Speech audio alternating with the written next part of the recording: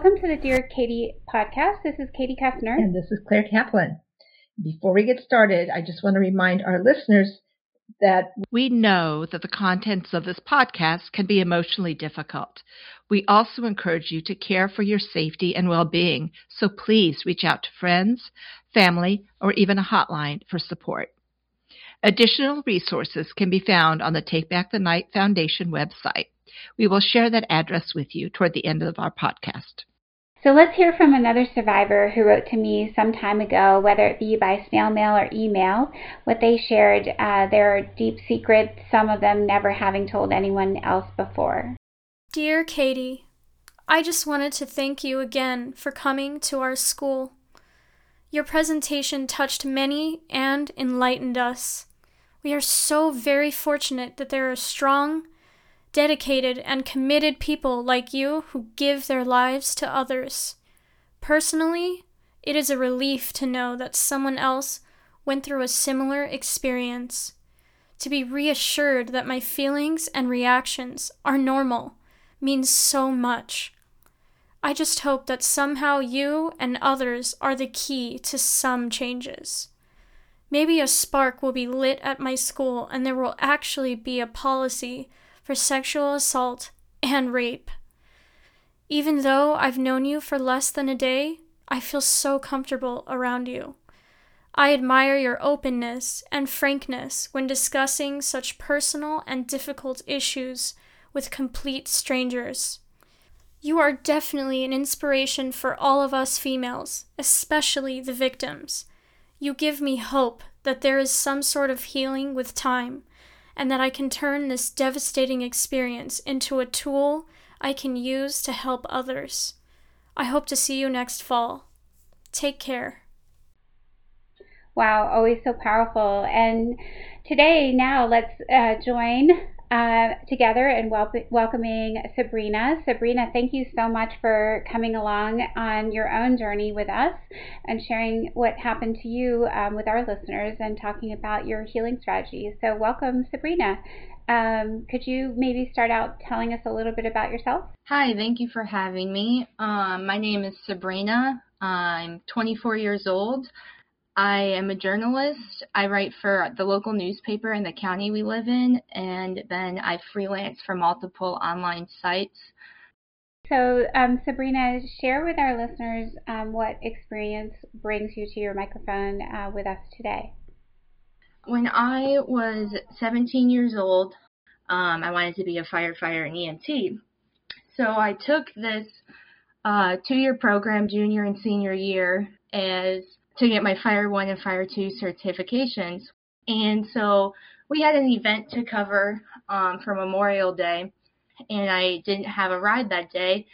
And so I put in the group chat that I needed a ride and if anyone was available. And this one advisor offered to take me for a ride to this event. So he picked me up and everything seemed normal. I mean, I didn't think anything of it. And we sat through the event, and when the event was over, he said he had to go back to the classroom to do something real quick. It would only take a couple minutes. And I remember following him through those doors, and he started sweating and just was really agitated. I had no idea. I'm like, what the heck is going on? And he kept looking around and making sure no one was around. And I remember he grabbed my arm and pulled me fully into the room and then closed the door. And I just remember sitting there thinking what is going on? What's happening? And I kept asking him, are you okay? What is wrong? And he just kept telling me, be quiet, I have to think, I need to focus, just listen, and kept going over and over saying stuff like that. And at that point I knew I was in trouble. I sat there and was I have no idea what I'm supposed to do. There's only the one door. So it got to the point where he took me to the back corner of the classroom, and we had all these bookshelves. You couldn't see through the door window, so if anyone, a janitor or someone, were to walk by, no one would be able to see that that's where we were located. And he got very aggressive, and he just kept saying, like, you're making me do this. This is your fault. I'm sorry. This has to happen. Like, this is just how it's going to be. And I am not a big person. I'm 5'3" and 130 pounds. And I was 17. And this is a person who's in his mid-40s and 300 pounds and 6'4". So I knew right there I didn't really stand much of a chance. And I did all I could to just get through that moment. I was crying. I was worked up. I kept shaking my head no. The more I tried to fight what he was doing, he got just more angry and more violent. And after a while, I mean, I don't want to say my body just gave up, but I think I just laid there and hoped for it to end and to get through that moment. And hopefully he would take me home when it was done. And hopefully that would be it. He was a member of the community, though. He was actually a firefighter and paramedic and then a teacher. And so he used like that power that he had of authority to control me for months. And he would make comments to me regularly that no one would believe me if I told them because he was so active in the community, and the school wouldn't believe me because he was a good teacher and a role model and all this. And so he like gaslighted me for months, thinking that he was some great guy and that no one would ever believe what he did to me. And I just let it go on for a little bit until finally I had a breaking point and I couldn't take it anymore. Can I break in here for 1 second, Sabrina, and just first let you and let our audience take a breath, but also I want to ask, and thank you for sharing that. It must have been really difficult. Had you met this guy before that first day? Had you ever met him before? Oh, yes. I was already in the program for one school year already the year before. And I mean, he would make, I was the only girl in my class at that time. It's not something still to this day that many females are a part of. So I'm surrounded by teenage boys going through puberty. And so comments like remarks would be made about me being a female in the fire service and stuff all the time. And he had made comments and remarks prior to this day of when the first time actually happened. And I didn't think anything of it at first because the teachers or the advisors or whatever, they always want to fit in with everyone and be the favorite. So when they would make these jokes and remarks, I just brushed it off after a while because it was something that they all would joke about. Were they kind of demeaning, like, or were like girls don't belong in the circle, or were they more sexual? What were they like, those comments? They were definitely sexual. The first year of the fire science program, I was always on the nozzle of the hose when we were training, and they would make remarks like, oh, could you handle my hose like that? Or I bet my hose would be too big for you to handle, referring to their penis, thinking that it's like a joke, continually saying this stuff over and over. So so your fellow students were saying these things? Yeah, and then why this advisor was around, and he would jump in and make comments, and I'll never forget this one comment he made. He made a comment saying, if the girl's old enough to bleed, she's old enough for me. And I was disgusted by that. Like, that is a disgusting remark, and I will never forget that day when they all started going with these comments, and I think they knew it irritated me. So I think they honestly purposely would do it to get a rise out of me. But he participated in. Oh, yeah, he participated, and he would tell them new jokes almost daily. And no one ever, did other adults hear these things? No one ever put a stop to it? I mean, a lot of them just went along with it and agreed with it. The climate was it was a hostile climate, basically. It was Yeah, and I mean, I'm glad now, the program now, they have to have one female advisor, which I'm glad because they didn't have that when I was there. It's a tough field to be in, and then you have these other people making rude remarks about you being a female in this service, when all I wanted to do was help the community I lived in. I wanted to be active in the community and help people and be there for people on their worst day, and these people are just making jokes about it.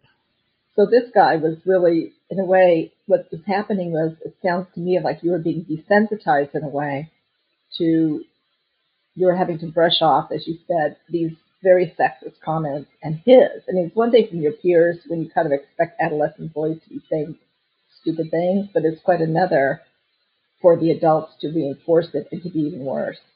And it sounds like you were going through a process of desensitization. So then when you got to that point, where all your little alarm bells were going off, it sounds like, what else did you know? You knew just to not listen to them. Yeah, I guess in the beginning when they would make these comments, I would get irritated. This isn't something to joke about. This is a career. This is a life we're building towards. And then after a while, it just kept going, and that's all I did. I would just roll my eyes and walk away like it's going to happen again tomorrow or the next day. So. Right. And if you wanted to go into that field, this is the message for women who go in non-traditional fields, even traditional fields, but in non-traditional especially, you were going through that as a kid, as a trainee, going through that process of having to desensitize yourself to major red flags, and put up with stuff that clearly, it led you to be in a corner. Yes. You were in a corner, literally in a corner. Yep. So this man assaults you, and you said it got to the point where you eventually had to tell. How did that happen? I was a good student. I had a good GPA. I studied for all my tests, and my grades started slipping really bad.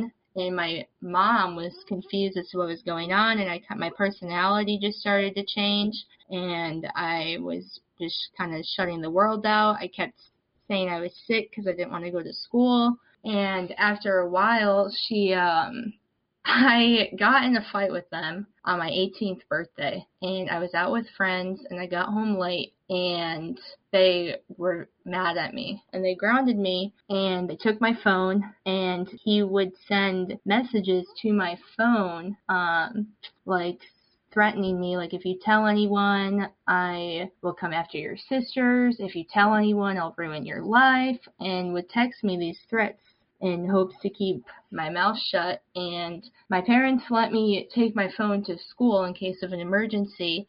And the one morning, I left my phone on the kitchen island, knowing my mom is a very nosy person. And she seen these messages pop up on my phone.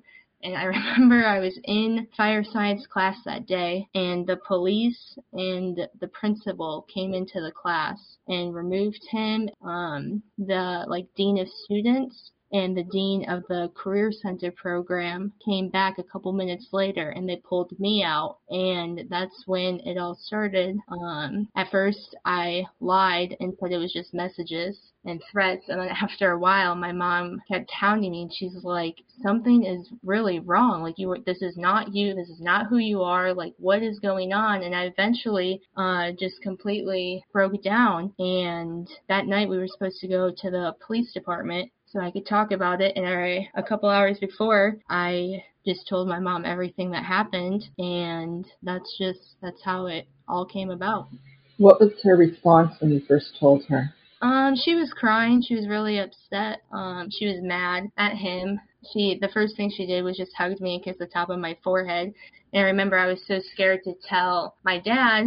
He was very protective over us, and my parents they're tough love type of people though. You suck it up, you deal with it, you move on. And I guess as time went on that they did stick to that mentality. But in the beginning they were compassionate and worried and just trying to make sure that I was safe.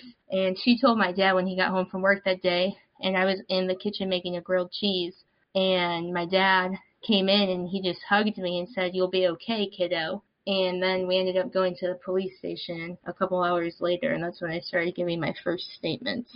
I know Katie has questions too. Yeah, I was going to say, you're doing such a great job sharing such a painful and just completely toxic environment where you were trying to do good in the world. That really is so frustrating to hear. And I'm sure our listeners, are thinking about, thank God that you thought about your nosy mom for once, having a nosy mom. I know that was the one time I was thankful that she was always up in my business. Right. I think that's really, really great that she took the initiative and immediately, well, I guess the only thing I think about sometimes is, do you wish she would have told you what she was doing, or are you glad she just did it? I think I would have liked, I'm in class with my peers, and being the only female in the program, like in my class, it was very quick when people put two and two together and realized who it was. It was a small town. I mean, they never released my name or anything, but after a while, I mean, when that news got out, I remember I was leaving the school counselor's office that day because the first news article released. And I remember walking to the bus when the last bell rang, and the whole entire hallway, every single person was just staring at me. And I will never, ever forget that feeling. So I kind of wish that she would have told me hey, I think, or hey, maybe this is what we should do about this. And then a part of me was just glad that that part was over. I knew that this was going to be done, that he couldn't hurt me anymore. So then I was relieved in that sense. So I guess, I don't know, probably 50-50 with how I felt about it. Do you think if she had asked you, you would have said, yes, that's what I want? I think at that point, yes. I was in a very bad spot mentally, and I was over it. I was just letting myself go. I just wanted to give up on everything. And so I think at that point, I just would have been glad that it was over. I think that part of your story is really important, because we have, all kinds of situations with our survivors and I'm sure our listeners. Some wish someone would come in and make it all go away, and some really like taking control of the situation themselves. So I think it's interesting to hear you say there's kind of a 50-50 for you on how you felt. And I think we should, talk about what's been, good or bad or hard since then. It's definitely been a roller coaster, the whole process. When it first happened, it was overwhelming. I mean, I think when I first came out about it, for the first probably month and a half, I felt worse, honestly, than the pain that I was encountering for months.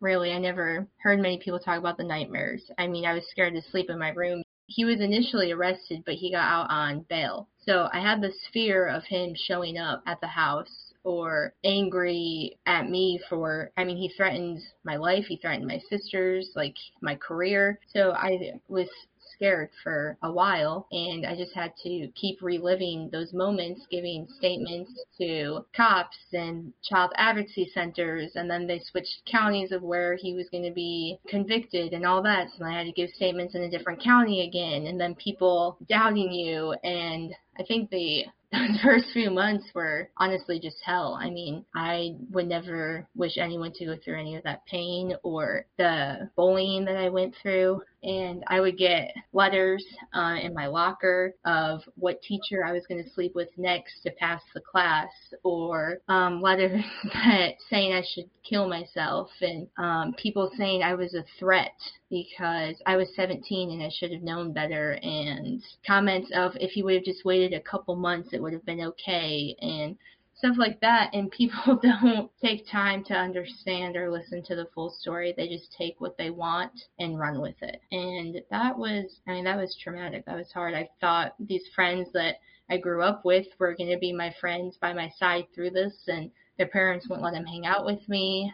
Wouldn't let them talk to me. I mean, I wasn't able to go to my regular classes because the school staff was scared of people getting violent or bullying me and interfering with their education. So I stayed with this one school counselor. I just stayed in the counselor's office and did all my work, finished out my senior year that way. So you actually were not allowed to go back into the classroom? Nope. The one person on the school board said they were scared that I was a threat to the staff and students because of the remarks and comments that were being made. Oh, you were the threat? Interesting.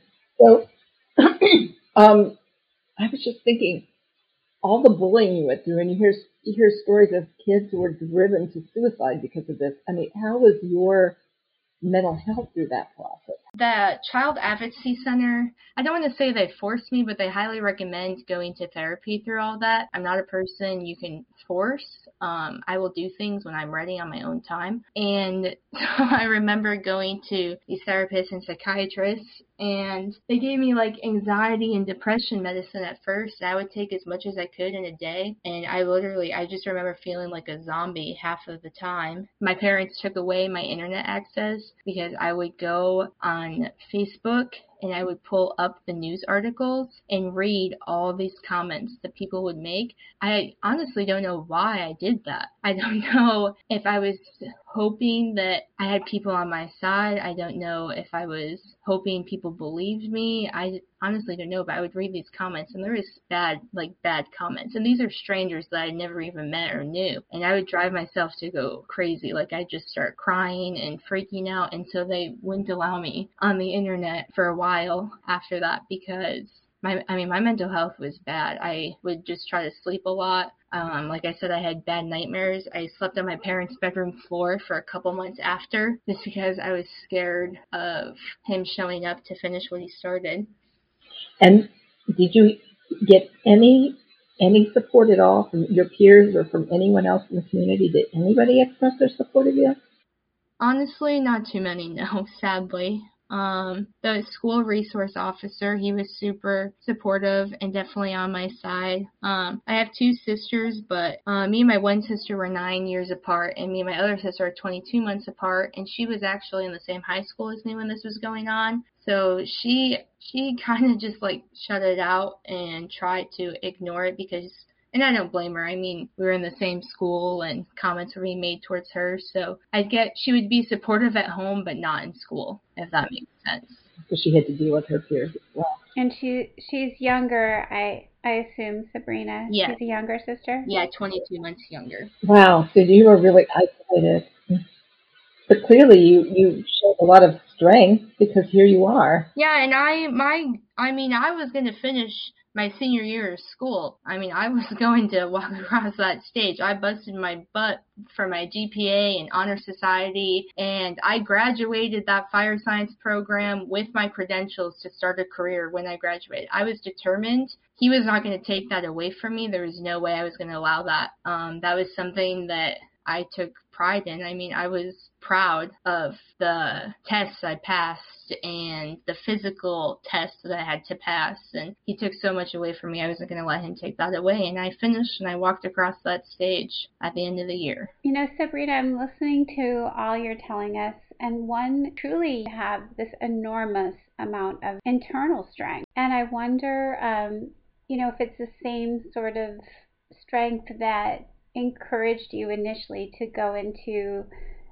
firefighting and the career you chose, because that career choice in and of itself is bold, it's brazen, you're taking huge risks with your life and putting confidence in your own kind of what's important to you. And I wonder if there's some part of that was helping you just get through what you did.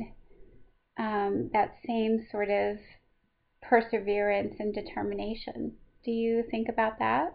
Yeah, I do. I'm a very dedicated person in everything I do. I don't know if it's how I was raised or if it's just in me, but I put my all into everything that I do, and I know many people say this, but I just want to be the best me that I can be, and I don't know, I try to just keep a strong head on my shoulders and try to focus on the good in every bad situation, and I think that's helped me a lot.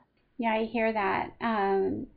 And the other thing I was curious about is, you talked a little bit about your dad being kind of like go along, get along. How was he throughout all this? They were both very supportive in the beginning, but then when the court, I'll never forget, they came to my job after the last court date and they walked in there and they go, "It's finally over." And I guess, I don't know, that comment still bothers me because it will never be over. I mean, that part, yeah, great, that's over. But this is something that just doesn't ever go away. This is something that I will live with my entire life. It's never just going to be over for me. And I don't think they ever will understand that. So that part kind of irks me. But the beginning, they were super supportive and like my safe place. Like I knew if I was at home or if I was with them that I was okay. Yeah, well, that was important to be able to feel safe at home and with your parents. So I understand that, for them. And you know what, it might have been partial wishful thinking on their part because I'm sure afterwards they realized that no, it isn't quite over yet. But still, for you, it definitely wasn't over.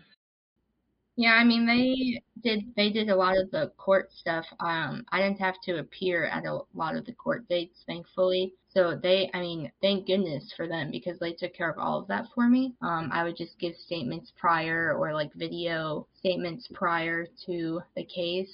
And so, if I didn't have them through that, I don't know what I would have done. I'm wondering how your perspective on all of that has shifted or what you might have taken away from that experience in terms of where you are today. Not the assault itself, which is a whole other subject, but which is the main subject, but the experience of going through the criminal justice system and what you went through in school. How do you think that has molded or shaped you as you are now? I'm not going to lie, the system makes me pretty angry sometimes. I don't know. I feel obviously I didn't get proper justice, that he didn't get what he deserved. I think every person that goes through that, they'll probably think that. I don't think there'll ever be enough that I think he deserves to make up for how I felt. But the actual, going through, talking with the cops, and then going to the Child Advocacy Center, and then talking to the school board, and then talking to these judges and lawyers and other people that are in these courtrooms, it's pretty scary because I felt sometimes they doubted me, just some questions they would make, are you sure that happened? Did this really happen? And then they would ask for great detail, and that's the last thing I wanted to do is go into detail about it. So I think that I just wish they would have approached it differently because it was a very traumatic time in my life, and I feel they just try to hound you and rush it type of thing. At least that's how I felt with my experience. And then with the school, I don't know, the school was a whole different story. They didn't want me to we do a senior cruise and we would go out on Lake Michigan and we would go on this boat out on the lake for the day and we would do lunch and everything, and they tried to tell me that I couldn't go because they were scared that one of the students or someone would try to push me off the boat or something. That was so crazy to me. They didn't want me going to prom because they were scared of something ruining the prom or a remark or something being made. What happened? For a while I tried to think of if it was my fault or wasn't my fault, but I didn't choose to have this whole situation happen in my life, and I didn't want to miss out on these opportunities that are once in a lifetime. So that was pretty frustrating. My parents helped be my voice too and express that wasn't fair and I should be able to participate and partake in these things. And I was allowed to. My mom came on a couple of the events with me, and then I had a school counselor, and she was very amazing and helpful. And my EMT teacher, she actually went through a similar situation when she was younger, and it was nice to have someone in the same career path that I was in. And so she helped with getting me through the school and talking to the school board about letting me stay at school, and that was just super nice and helpful, and I appreciate the ones that kind of helped be a voice for me. What else did you like about the counselor? She was, when the first article released, because I would sit in the counselor's, the school counselor's office, and that's where I would do my work and stuff. And I remember her coming out and saying that the article was released and she didn't want me to be blindsided. She never tried to sugarcoat or lie to me. I feel my parents sometimes would be try to hide when these news articles, or it was on the local news, it was on Chicago news, his mugshot and everything. It's spreaded pretty far, and I feel my parents would try to hide it from me, and she was very honest about it because she didn't want me to walk out of that office and be blindsided by a student if I went to the bathroom or was going to the cafeteria to get lunch. And I appreciated that because I felt she just took time to be truthful about the situation and never tried to hide something to protect me. Sure, of course. You wanted some control over what was happening, and it sounds like pretty much everything was out of control for you. Yeah, it seemed that way.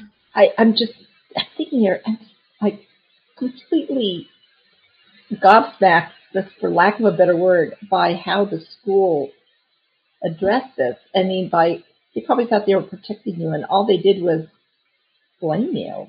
Yeah, it was. It's like it's sort of, it's like dress codes. They think they're keeping girls safe somehow, and then they deny them an education because they don't teach boys.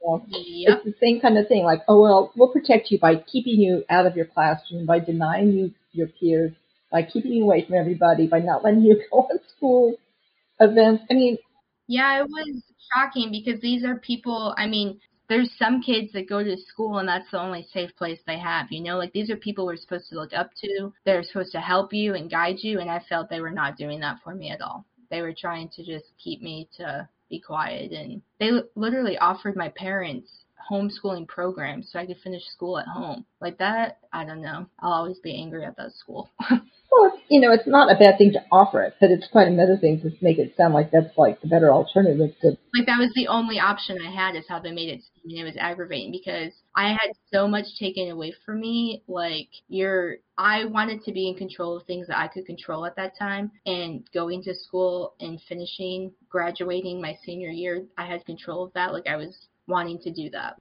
I want to talk a little bit more to Sabrina about anger. You have a lot to be angry about, and tell me how you feel you cope best with when you get really angry at the system or at people who have betrayed you or not supported you. How do you find ways to cope with that? I always have loved writing. I wrote a lot. I would write poems. I would just write how I was feeling. I had notebooks all over our house. And wherever I was, if I felt something or seen something, I would just write what I was feeling. And that, I felt like that was something that I could control. And that was like something I could always look back on and see how far I've come. I've kept every single journal I've ever written in, and I can go back to that first month of when I came forward and seen how far I've come since that. And I mean, it makes me proud because I never gave up. I kept fighting and I worked my butt off to get where I am today for a while. And I know I shouldn't have done this because I was underage, but I would steal liquor from my parents' cabinet and I would hide it and I would just drink until I fell asleep when it first happened, and that was very bad. I should never have done that, and I don't know why I did that, but I didn't feel anything, and I would just go to sleep, and it was like nothing existed. Do you go revisit the journals very often, or do you have periods where you go read through them? I definitely have. There's like certain days, like, because it was Memorial Day, the day that happened, and that day just still makes me so mad. So that day I usually go back and I'll read stuff. There's like January 10th is when I left my phone and everything for my mom, and so that day's kind of traumatic. So I try to go back to when I first started writing on those days that are still kind of hard. I don't know if our bodies just know or if we just think about it prior or what, but I get angry on those days or upset, and then I revisit those and I realize how angry and upset and how my mental health was then, and look at where I am now, and it makes me proud that I did what I did, and that hopefully it helps more people want to get proper justice and take their life back, because I felt like mine was taken away for so long. What are some of the top things that you feel like you've reclaimed? If you had to give me 2 or 3, Sabrina, that you feel like I've overcome or I've conquered or I feel more in control of, or definitely like my mental health, because I felt like for a while, like my parents would tell me like it's okay, like you don't have to be scared. Like I felt like people were telling me how to feel or how to think. And I think as time went on, I realized like no one can tell me how I feel. Like I feel how I feel, and that's just it. Like, and I felt it was hard for people to understand the situation. It's not something every single person goes through. So definitely like my feelings and how my feelings are valid, and it's okay if I feel bad on some days or happy on others, and I don't have to live like I feel some people feel like you should just live a life of sorrow and pity, and that I can have happy, good days, and I could grow and be successful and have the life that I wanted. For a while, I've been in and out of therapy. It's something I'm stubborn about. I don't know. I feel like I should just be brave enough to handle it on my own. And I think that comes with a tough love of how my parents raised us. Like, life throws you lemons, make lemonade, you deal with it, you move on. And so for a while I felt like I just had to figure it out on my own, and I realized that sometimes it's hard to do that, and it's okay to get help. So just honestly understanding my feelings and my health and what I need to do for myself. For a while, I sat there and I never had sex or anything prior to that, so it was painful and traumatic, and I would think like I'd never have a family, I'd never get married, I would never have anything because he took everything from me. And I remember the one school counselor said that you can claim when you lose your virginity, and that wasn't it. Like, when you're ready and you have that moment, like, it'll be completely different than that. And it took me forever to like realize that, because I never wanted to honestly see a man or be near a man ever again. But as time went on, I found my now husband, and he was very understanding of everything. So how did you two meet? He actually worked at the restaurant that I worked at too, and we were friends. And then as time went on, he was a person that I felt comfortable with, and he was just never like judged me. What are some things that it sounds like you learned a tremendous amount through this process. I'm wondering if there's certain things you think that survivors should know based on your experience. I definitely learned a lot. I have like a few key points that I feel mean a lot to me. Like, trust is a big thing, because this was a person that I should have been able to trust and be comfortable around. For a while, I did not trust I don't care who you were, I did not trust you. I felt like everyone had a secret agenda. So I definitely learned, as time went on though, I learned who I could and couldn't trust. And it was a process to be able to get back to a point where I felt comfortable letting people in or trusting people. I'd say you definitely do gain it back in time, and you understand how to see the good and bad in people, I feel. And another thing that I've learned for sure is that trauma, like, that lasts a lifetime. Like, that will never go away. Though I still have like triggering moments or words that kind of make me angry still. Like hearing a door, like a deadbolt lock, because he locks the door to the classroom. From the time I started the program, we all had like nicknames for each other, and they would call me Toots. And I don't know why or where that came from, but I can't, like, that word is disgusting. And probably, like, I don't want to say this to like scare people into not sharing, but the aftermath of it can be kind of traumatic and scary. But I would do it over again, just because I feel I came out as a stronger person. Like, it definitely, it for sure made me stronger, and it made me more understanding of myself and my feelings and who I was. It definitely changed me. Well, I applaud you, Sabrina. This has been quite a journey you've taken all of us on, and mostly through all of it, I hear so much strength and courage and finding, like you said, a more sure footing and balance, and figuring out what your body needs and anticipating those needs so brilliantly. And I think the survivors we have, listening today are going to benefit from, you kind of paving that way and showing that it's possible. It's going to be a really big uphill battle, but you took that on so many levels with it. Your parents, your friends, your school, your justice, like all facets. You went there and you stayed steady, and you got through some really, really tough stuff. So I applaud you. Claire, thank you so much for joining us today and sharing this time. So this has been another episode of Dear Katie podcast, and this is, again, thank you, Sabrina, for joining us. Thank you so much for having me. And can I make one last comment? Sure. this whole situation, through it all, I've met you and other people that have gone through traumatic stories and everything. And I just want everyone to know that everyone's story is valid no matter the circumstance. My story was a person of authority, a teacher raping me. Someone's story could be about their husband or an uncle or anything. And I just want them to know that no matter what, to believe in yourself and trust yourself and do what's best for you. And just remember that your story is yours and only yours, and that you deserve to have peace and strength and courage to make it out. Oh, that's so, so true. That's absolutely true, Sabrina. Thank you for saying that. Yeah, beautifully said, Sabrina. So, again, this is Katie Kessner. And this is Claire Kaplan. We are so grateful to all of you who have joined us to listen and learn, no matter your reason for being here. This podcast is for everyone, from all walks of life. For support, please visit our resources listed on the takebackthenight.org website, where you can tune into our upcoming events and gain access to our free legal hotline. Self-care is self-love. Thank you again to all of our listeners. We look forward to welcoming you back in a week for another episode of the Dear Katie podcast, and together we will shatter the silence and end the violence.